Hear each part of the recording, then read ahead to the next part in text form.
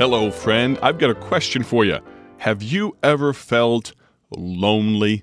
Well, Dr. Paul Levine, the founder of this ministry, Bible Tracts Incorporated, and the Bible Tract Echoes radio broadcast, he says that he has. He's actually going to give us a personal illustration of that in just a moment while he continues a message titled, The Demand of Discipleship. Will you listen now as Dr. Paul Levine preaches for us? If you do the will of God and you follow the Lord like He wants you to follow Him, you may know something about loneliness and the suffering of loneliness and homesickness. I'll never forget when I went away to school. I was 15 years old, and my brother and my two brothers, older brothers, took me to school about a couple hundred miles from where I lived. And I went up to found my room, and there I was, and so a few minutes later I went downstairs to talk to my brothers, and man alive, they had left. They'd taken off. I guess they figured that was the best way to do it, and I was absolutely, completely just overwhelmed with homesickness. It was awful. And somebody said, well, why didn't you go home if you felt terrible and you're that homesick? Because you decide before you ever go that no matter what happens, you're going to stay there. That's why. And so, I know what it's like, and you may have to know what it's like. Look, does God want you to go to a Christian college next fall? Don't rebel against that, young folks. Give in to God on this. And even if they have to suffer a little homesickness, don't let that bother you. Would you follow the Lord? Would you say, Lord, I'll follow you if you knew it meant go away, leave home, and go away to Christian college next fall? Here's something else. The Lord Jesus suffered the loss of a lot of friends. For a while, a lot of people followed Him. Then He began to tell them exactly what it was going to mean, and after a while, the Bible says they turned and walked no more with Him. You're liable to lose some friends if you do the will of God. You know, I had a bunch that I ran around with before I dedicated my life to God, and I wondered, now what's going to happen now? I dedicate my life to God, what's going to happen about the boys I've been chasing around with? You know what? I didn't have to worry about them. They dropped me like a hot poker. I didn't have to bother about them at all. But I lost some friends. And you may lose some friends. I heard about a young man who was engaged to marry a girl. And so he broke and canceled the engagement. It wasn't easy, but he did it. You know what he said? He said, she's a professing Christian, but she doesn't know the Lord I know. And he canceled the engagement and lost this wonderful, what he thought at first was going to be a wonderful friend and a wonderful wife for him. But he found out she wasn't really saved. And he was man enough. And he was disciple enough to cancel the engagement. And it hurt him so much. Did you know that in 2 weeks he lost 21 pounds? That'd be a quick way to reduce, but it wouldn't be an easy way to reduce. But he was sick over it. And he lost the bride he was going to marry in obedience to the will of God because he was a disciple. You see? I remember one time I was preaching in a certain place, and usually in my meetings, we usually have a young people's night, and we were going to have young people's night on Saturday night during this week. But this is Monday night. And I was very burdened about a certain message to the teenagers. So I went ahead and preached it on Monday night, gave an invitation. Among those who made decisions was a young lady, and she came forward, and they took her back in the prayer room, dealt with her, and when she came back, I found out what it was. She was engaged to marry a soldier, and he was away at camp. She got to wondering, should I marry this fella? I don't even know for sure if he's saved or not. And should I marry him? And she got bothered about it. And that day she prayed and she said, Dear Lord, give me your answer tonight in the sermon. Now, I didn't know that she had prayed that morning. And she had no idea what I was going to preach about. And sometimes I don't either till almost the last minute. But here now, I preached on the very thing she needed to hear. Down the aisle she came, went back in the prayer room, they had prayer together. She came back and said to me, she said, Brother, she told me what I just told you, and she said, Brother Paul, I'm going to break the engagement. She's going to lose this boy. She's going to lose him. Some girls do anything in the world to hang on to a boyfriend. Boy, they'd never think about breaking an engagement. But this girl said, I'm not sure he's saved, and I'm not sure I should marry him. So, I said, what are you going to do about it now? She said, I'm going to call him out. I'm not even going to wait and write him. I'm going to go right home tonight and call him up at camp and tell him the marriage is off. And she did. Well, I said, what are you going to do now then? Well, she said, I believe I'm going to go away to Bible college. Oh, young folks, that's a wise thing to do. Do that, see? When you get through with high school, go to Bible college somewhere. She went away to Bible college, And a few months later, I was there speaking in chapel. And she came up and spoke to me, and she was real happy. And then about 3-4 years later, I was back to speak in that same chapel, and there she was again. And when she walked up to meet me, she had a young man with her. And she smiled, and she said, I want you to meet my fiancé, whatever that means. And that I think what that means is she's going to marry this guy. So I said to her kind of quietly, so this other fellow didn't hear it, I said, you're going to marry this fellow? And she said, yes. I said, aren't you sorry you gave up that soldier? Wouldn't you rather have him? And I thought she's going to vomit. Ugh. No.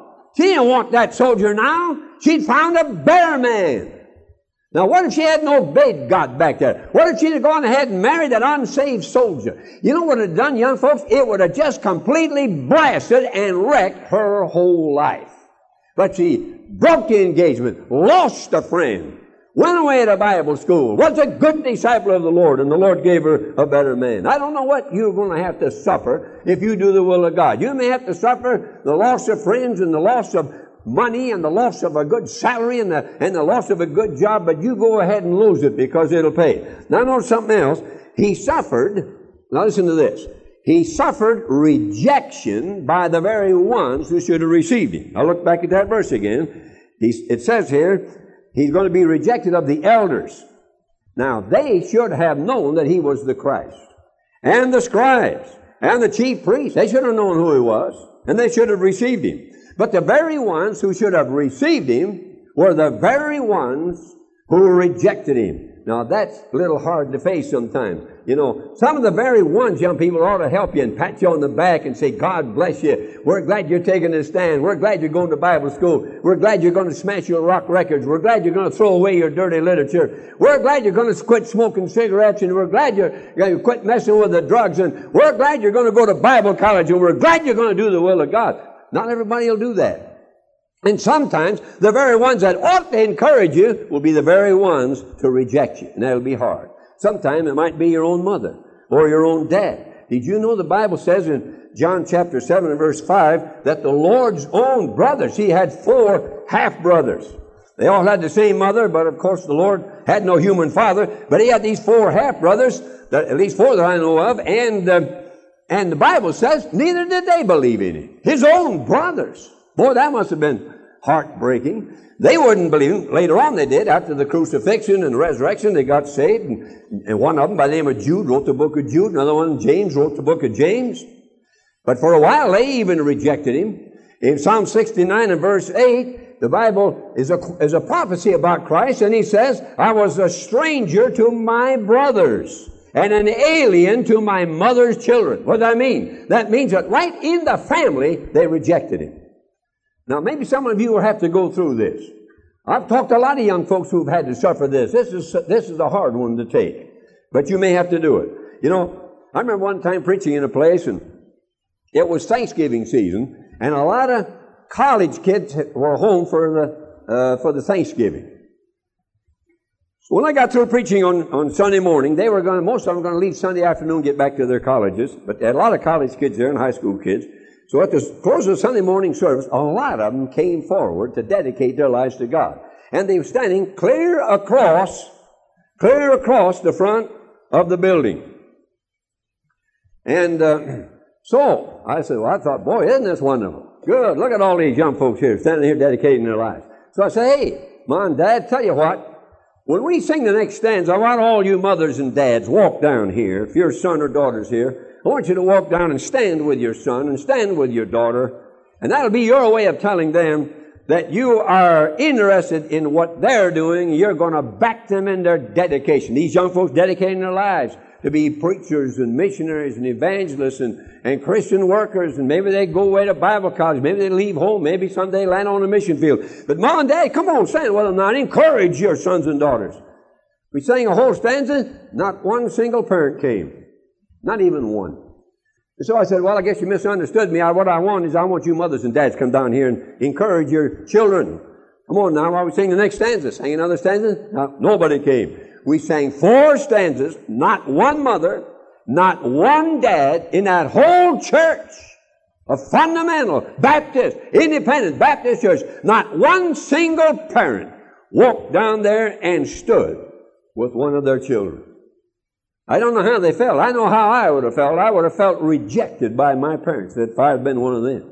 Well, when the meeting was all over, I was going to go down there and shake hands with them.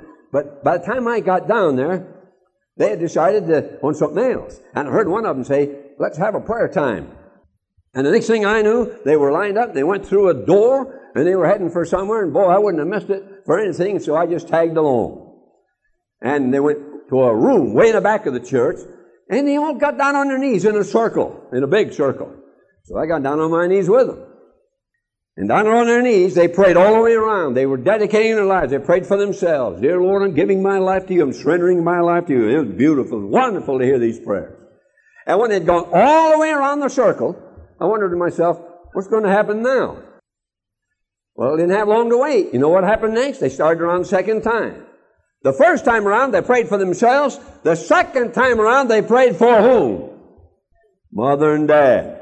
Oh, right they went. Right, one after another, praying for their parents, praying for their parents, praying for their parents. One 15-year-old boy, I'll never forget his prayers. It was moving. He said, Dear Lord, help my dad to get on the ball for you. It wasn't the father praying for his son. It was the son praying for his father. And after they prayed for their parents, and they got up and left. That night in the service, I told the church and the people and the congregation, the parents, what had happened that morning. And I said, I want you mothers and dads to know that, and you remember that not a one of you came down and they encouraged your son or daughter this morning. And when they went back in that prayer room after they dedicated their lives to God, those young people prayed for you, mother and dad. It's you they prayed for, and you're the ones that needed to be prayed for.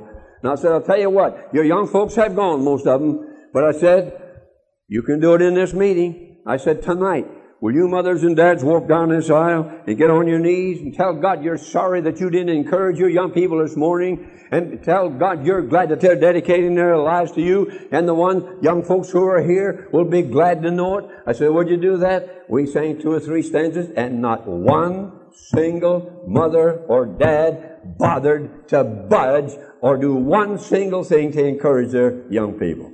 Now, young folks, that's a sort of rejection. I think we were on the verge of a revival that day. And I think they quenched the Spirit.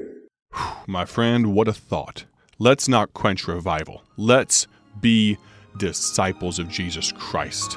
Thanks for listening today. Join us tomorrow. Thank you for joining us today for Bible Tract Echoes, a ministry of Bible Tracts Incorporated.